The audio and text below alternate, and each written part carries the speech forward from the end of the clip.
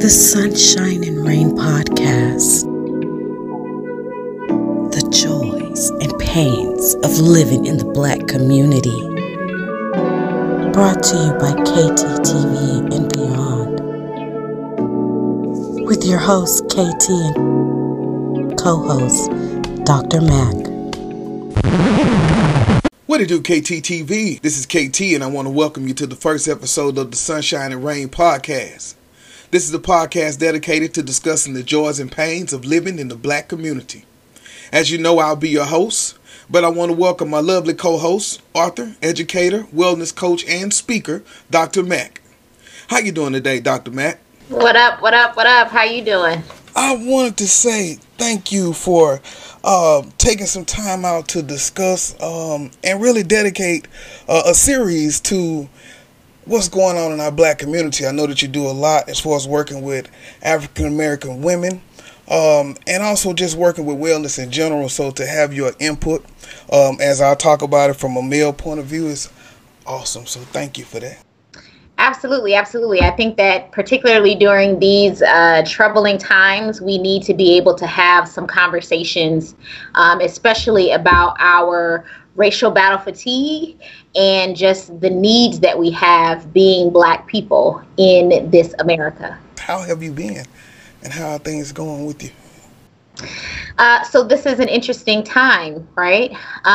We are living in a global pandemic where we see Black people are disproportionately impacted by this virus.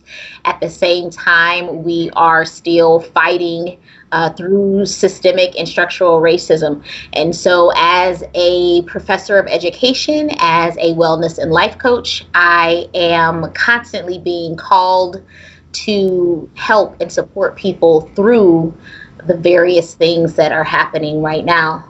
So I am working to ensure that I center my own self-care, center my own wellness, and center the wellness of my son, who is an 8-year-old Black male child, right, who is also watching how the world works at this time.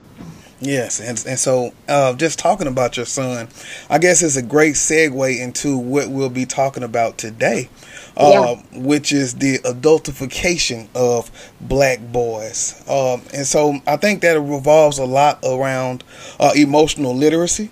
And so before we even dig into it, can you kind of give us a little view of what emotional literacy is? Yeah, so I think that we'll be talking, in some ways about emotional literacy as well as emotional intelligence in this conversation. And emotional literacy is really the ability to understand and express feelings, right? It's the ability to recognize, to understand, to handle, and to appropriately express emotions. And so emotional intelligence is a person's overall ability to deal with their emotions. And emotional literacy then is the way that they're able to communicate those emotions. And so when we began talking about Black boys and Black men and emotional literacy, we're talking about how they communicate their emotions or not. Yes, and when you think about or not, you think about young men being, I guess, grade level, elementary grades. And so then my examples of that would be, I've seen it where the boys, the young lady may hit the boy. And then the teacher says, why are you telling on her? What are you doing? Versus if that young man hits that lady. And I'm saying it's right, but I'm saying it's like a difference of, okay, now somebody about to get in trouble. And so then it's like I can't really say if I'm getting hurt or I'm not being taken serious. As far as with your son and emotional intelligence, how are you kind of fostering that within him? I have always taught my son, again, he's 8 years old, and I have always taught him that emotions are a human they are human, right? And that they aren't a reflection of sex. And so, when we started having that conversation, I said, does your penis prevent you from crying? And the way he looked at me when I asked him that question, and he said, how does a penis stop you from crying? I said, exactly, right? I said, but there are going to be people that tell you that you can't cry or you shouldn't cry because you're a boy or because you're a man. But your penis has absolutely nothing to do with you crying. Your penis has nothing to do with your feelings being hurt. And so as he's been growing up, we talk through, when it's time to cry. And there are times to cry. Now, do we just sit around and cry just because we want to cry? No. And I think if I had a daughter, it'd be the same thing. What are you crying for, right? Like, if there's nothing to cry about, what are you crying for? It's the same thing I ask myself. Do you have a reason to cry? Because if you don't, wipe your face and move on, right? But oftentimes, far too often, particularly in our community, in the Black community, we don't allow Black boys to have a full range of emotion. They aren't able to feel sadness or to express sadness, right? If a girl falls off a bike and scratches her knee up, it's an acceptable reaction for her to cry. But if a boy falls off a bike or a skateboard or whatever and scratches his leg up, then he's supposed to somehow man up, right? And again, what is the manning up part of this? The penis somehow wipes away the blood from his knee and the pain from the fall. It does not. It is an acceptable reaction that he's hurting in that moment, right? But we don't allow boys to have a full range of emotions. And so we stunt their growth. And emotion is a part of our being. Right? Like, we are made of our mind, our mental body, our emotional body, our physical body, and our spiritual body. But boys' emotional body is stunted from childhood. In our community, I'm speaking specifically from our community. And then as they grow, that's a part of them that makes them unbalanced. So as a wellness and life coach, I believe that, if there's any one of those four body systems that's imbalanced, then that makes us imbalance, right? That makes us unwell in some ways. And so there are too many of us that are walking around unwell because we are unbalanced. And that's a parent thing, that's a family thing, that's a community thing, and like you're saying, that's a teacher thing. So what that means is that's an adult problem. It's an adult problem that we're stunting boys' emotional intelligence and their emotional literacy. Yeah, I was reading something that says that children with higher emotional intelligence are better able to pay attention, or more engaged in school, more positive relationships. And I guess it goes all back to being emotional and being able to share that, at the right time, or the right use of brevity, or emotional brevity, I guess, and just, getting things out clear. But I know in the school, like I say, it's real difficult because that is where we learn so many gender biases of, like what boys should do, what boys shouldn't do. And it also deals a lot with your friends. If you get hurt, I've seen kids as an elementary teacher, I've seen kids fall, and it should be a cry, a wail, or something. But he get up, he look around, and if there's some people there, he's not gonna cry. But then when we get alone, he's hurt, he's crying, and I take that to being safety, a safe place that he was able to do that. But at the end of the day, why isn't he able to show that he's in pain right then? And so then you think about how that translates to us being adults, adult males, and even adolescent males. How do you see that even now with your classes or with the students you've taught over the years? So being that I'm a teacher educator, the majority of my students are, and I'm an elementary education. So that's where the majority of my classes are situated. And so because of that, the majority of my students are women. Yes. But we also talk about, or I make it a point to discuss the exact thing that you're talking about, and that's the way that we have these gender socializations in our classrooms, right? So I've heard it plenty times before as a former elementary school teacher myself. The classroom teacher says, I need some help. Let me have, 2 strong boys, right? I need 2 strong boys to carry these books to, Mr. Thomas's class. And, really how much stronger is a 7-year-old boy than the 7-year-old girl? They're not. Yes, they're not. Not at that age.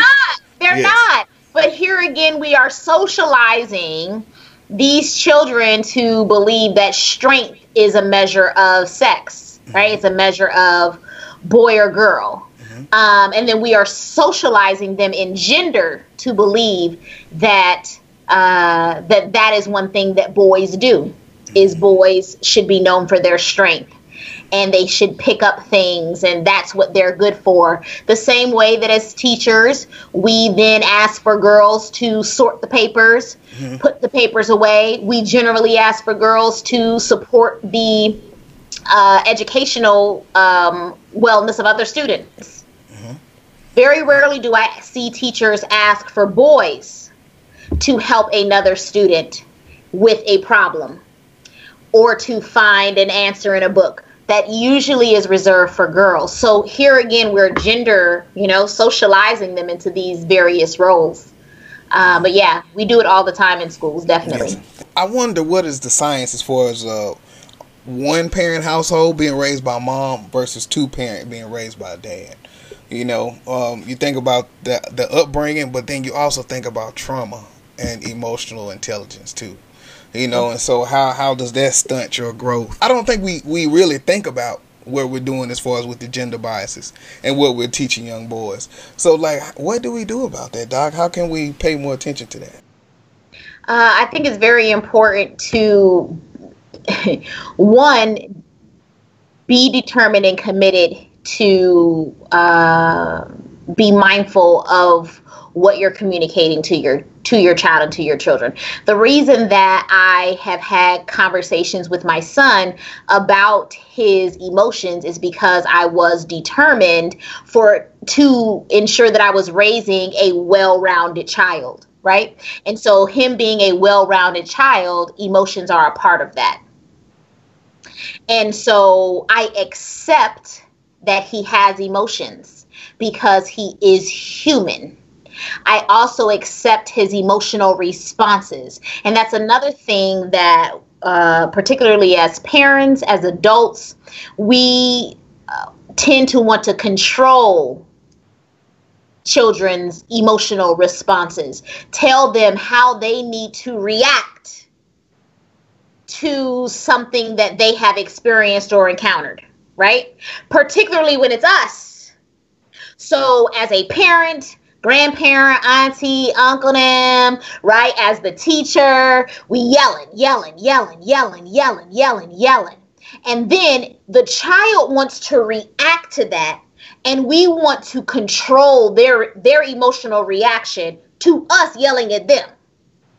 Now, wait a minute. But if your boo thing is yelling at you, do they get to control your reaction? If your partner is yelling at you, does he get to control your reaction? If your supervisor is yelling at you, do they get to control your...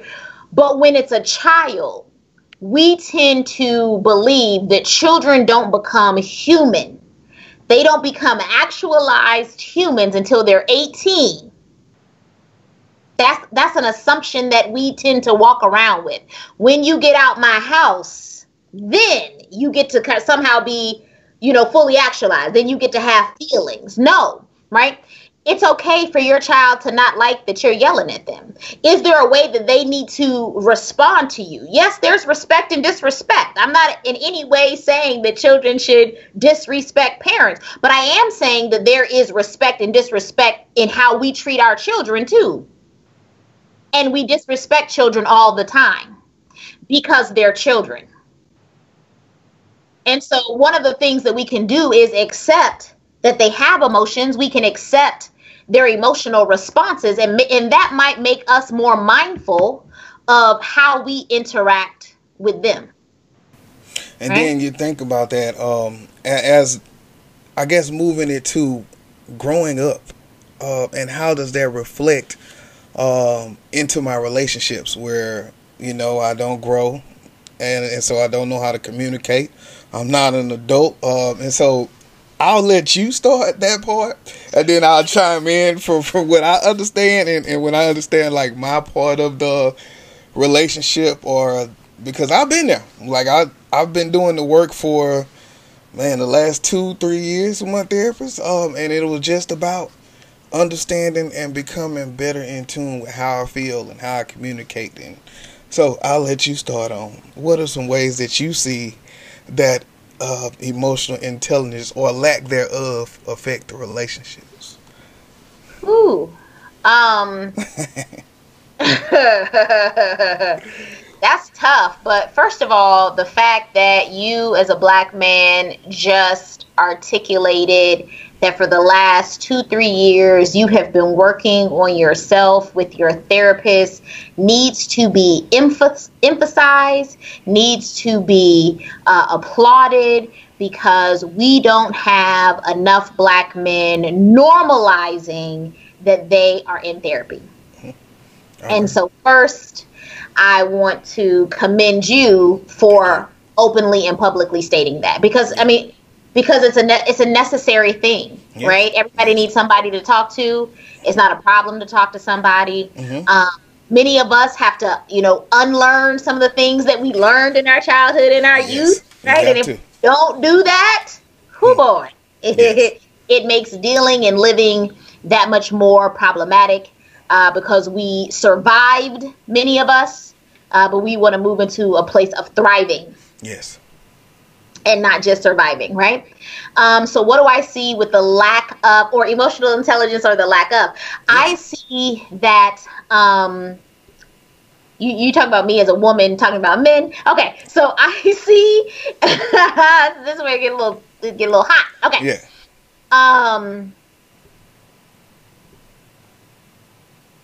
I see that many men haven't been taught to accept the full range of their emotions, mm-hmm.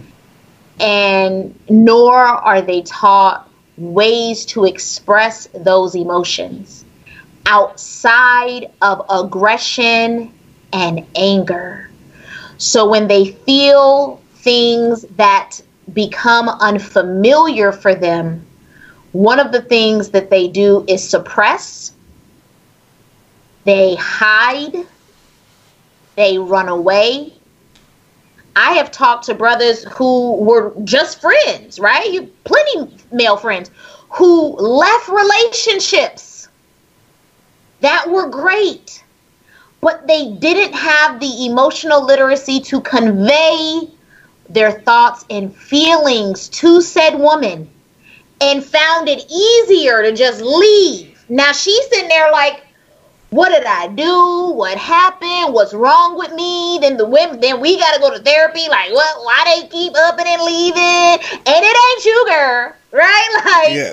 Sometimes it is. I'm not trying to say that the sisters don't have things that we got to work on too. I'm not saying that at all. I'm not saying that it's all the brother's fault at all. But what I'm saying is, if he had an ability to say what was on his heart, what was on his mind, mm-hmm. right? Because love is a beautiful, beautiful thing. But when you aren't well versed in expressing love, because love comes with the full range of, it feels good, it feels scary at times. But if you aren't familiar with that and you don't know what to do with it, it don't matter how old you are.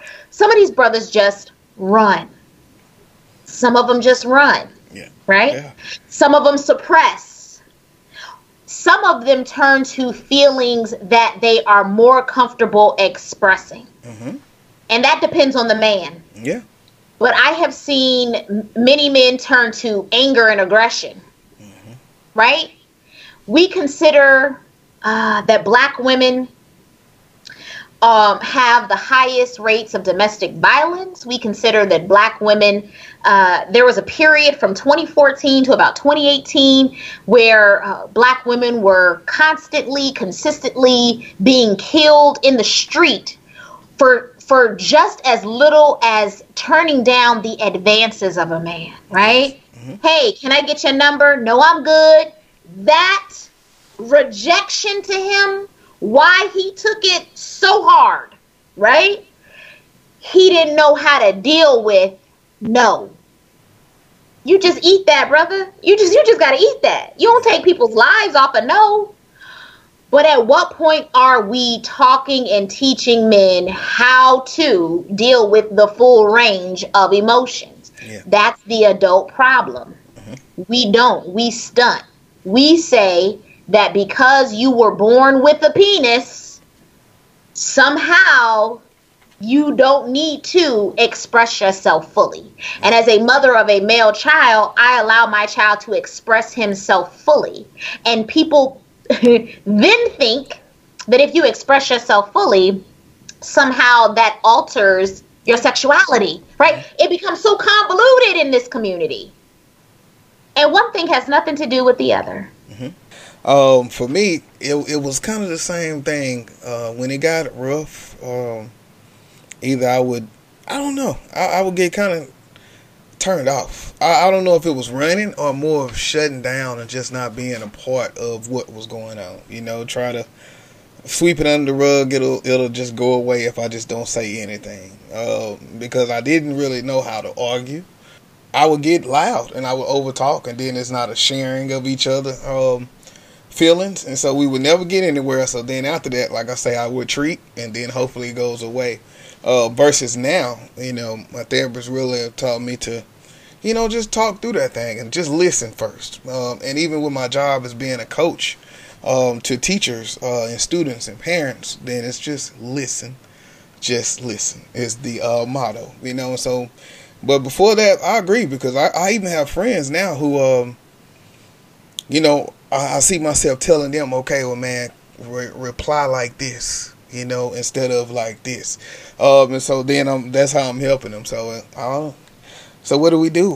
How do we do that? Is therapy the answer, or where does that start? Does it start as the young male?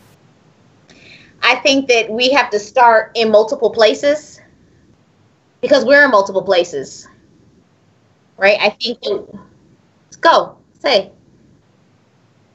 Oh, yeah. I think that we need to have these conversations in our homes, right?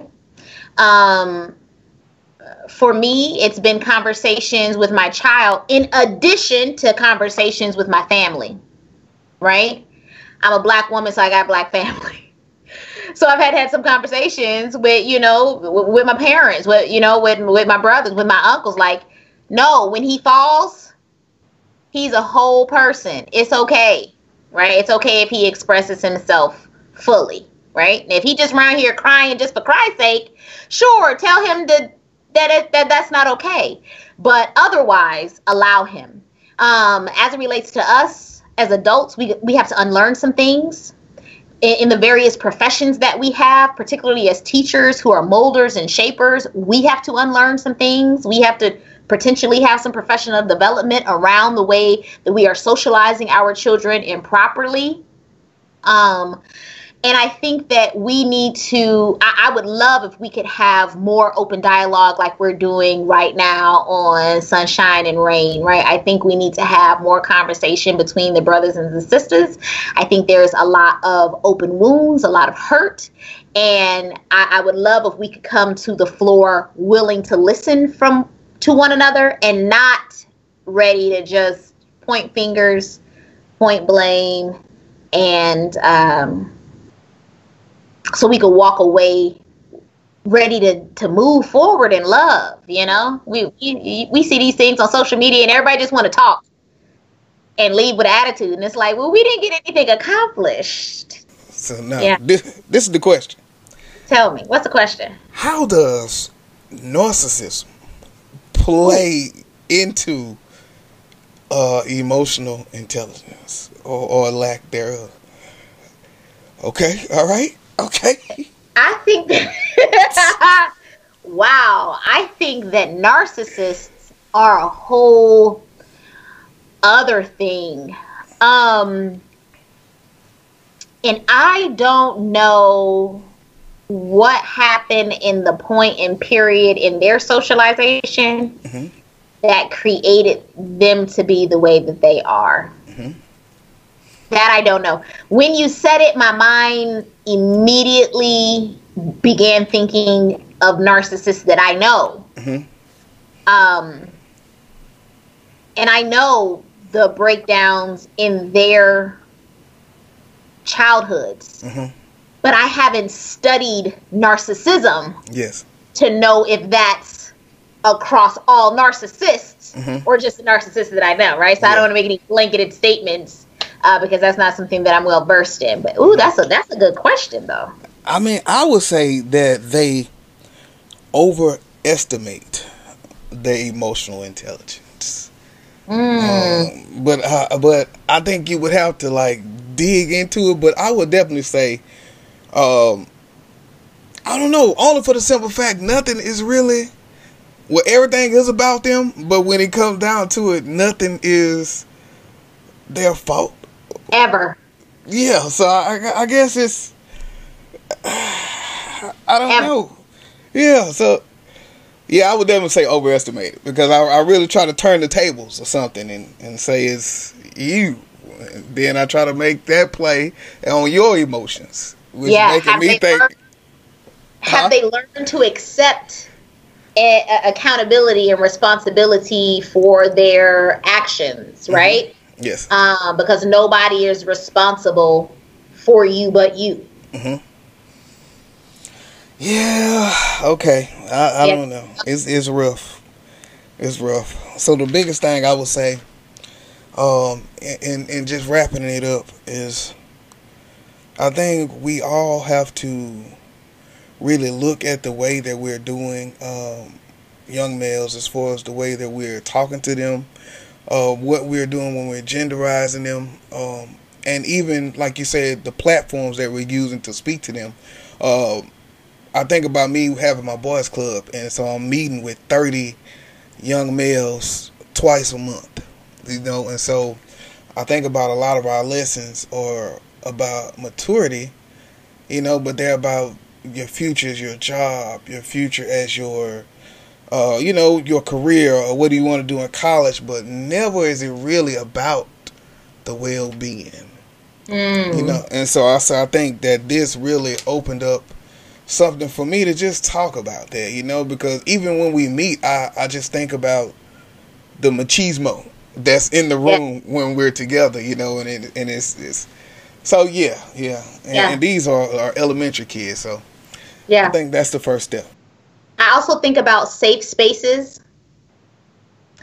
So I rolled my eyes a bit at that because it's such a hot topic word. People want to talk about safe spaces. Schools want to talk about safe spaces.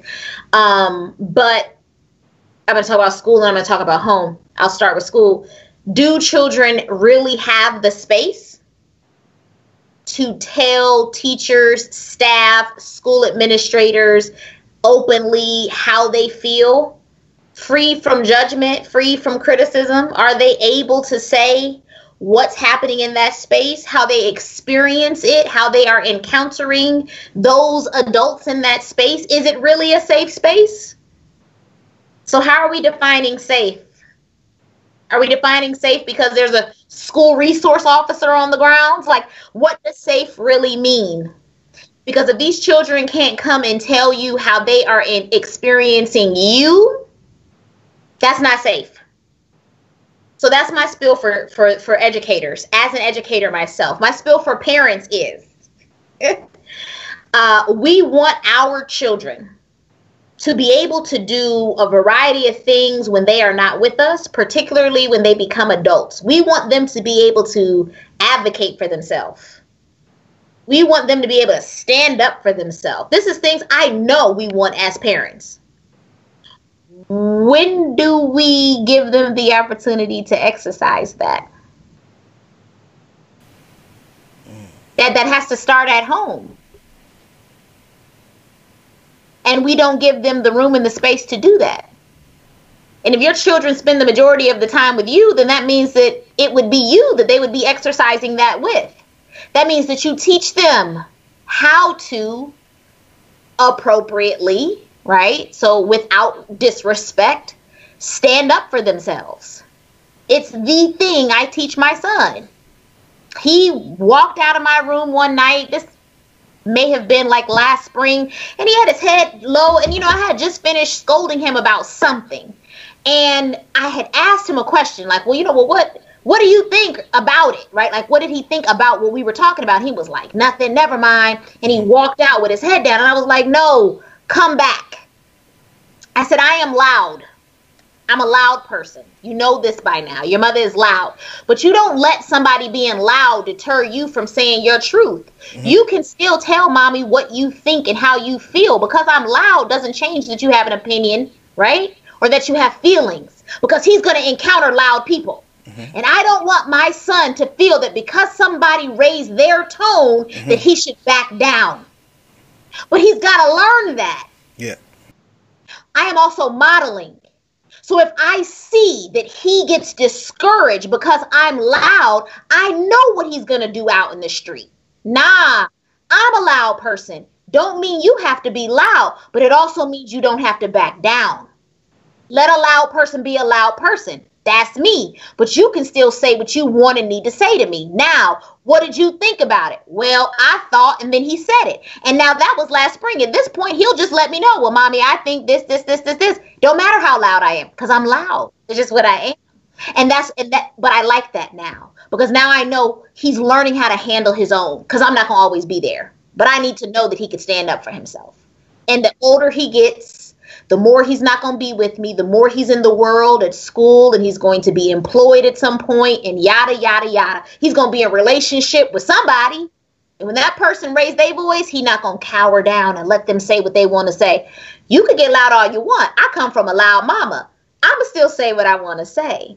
That's what we teach them, but we not, because we bully our kids, and that's a problem. That's a topic for another day. Yes, we talking about a lot on this podcast, so we will be able to come back and talk about that. Because even something like this, I know we talked about not making it too long, but I think there's so many facets of where this takes place, and so where that emotional intelligence or that emotional literacy shows up. I think about me in my first few years as an administrator. How emotionally available was I, or how much emotional intelligence did I show towards my teachers in times of their struggles or something, and was it because I didn't know, I wasn't raised that way, or what? So, just so many places that this shows up. So I think we definitely have to continue on with this conversation. Yeah. Yep. All right, so I guess you gave the last tidbits. Is there anything you want to say before we close it out, though? Nah, I think we should come back for a part 2. What you think? We will. We will be a part 2. All right, y'all. This is KT, and this is Dr. Mac, and we will see you next time. 100. The Sunshine and Rain Podcast. The joys and pains of living in the Black community. Brought to you by KTTV and beyond.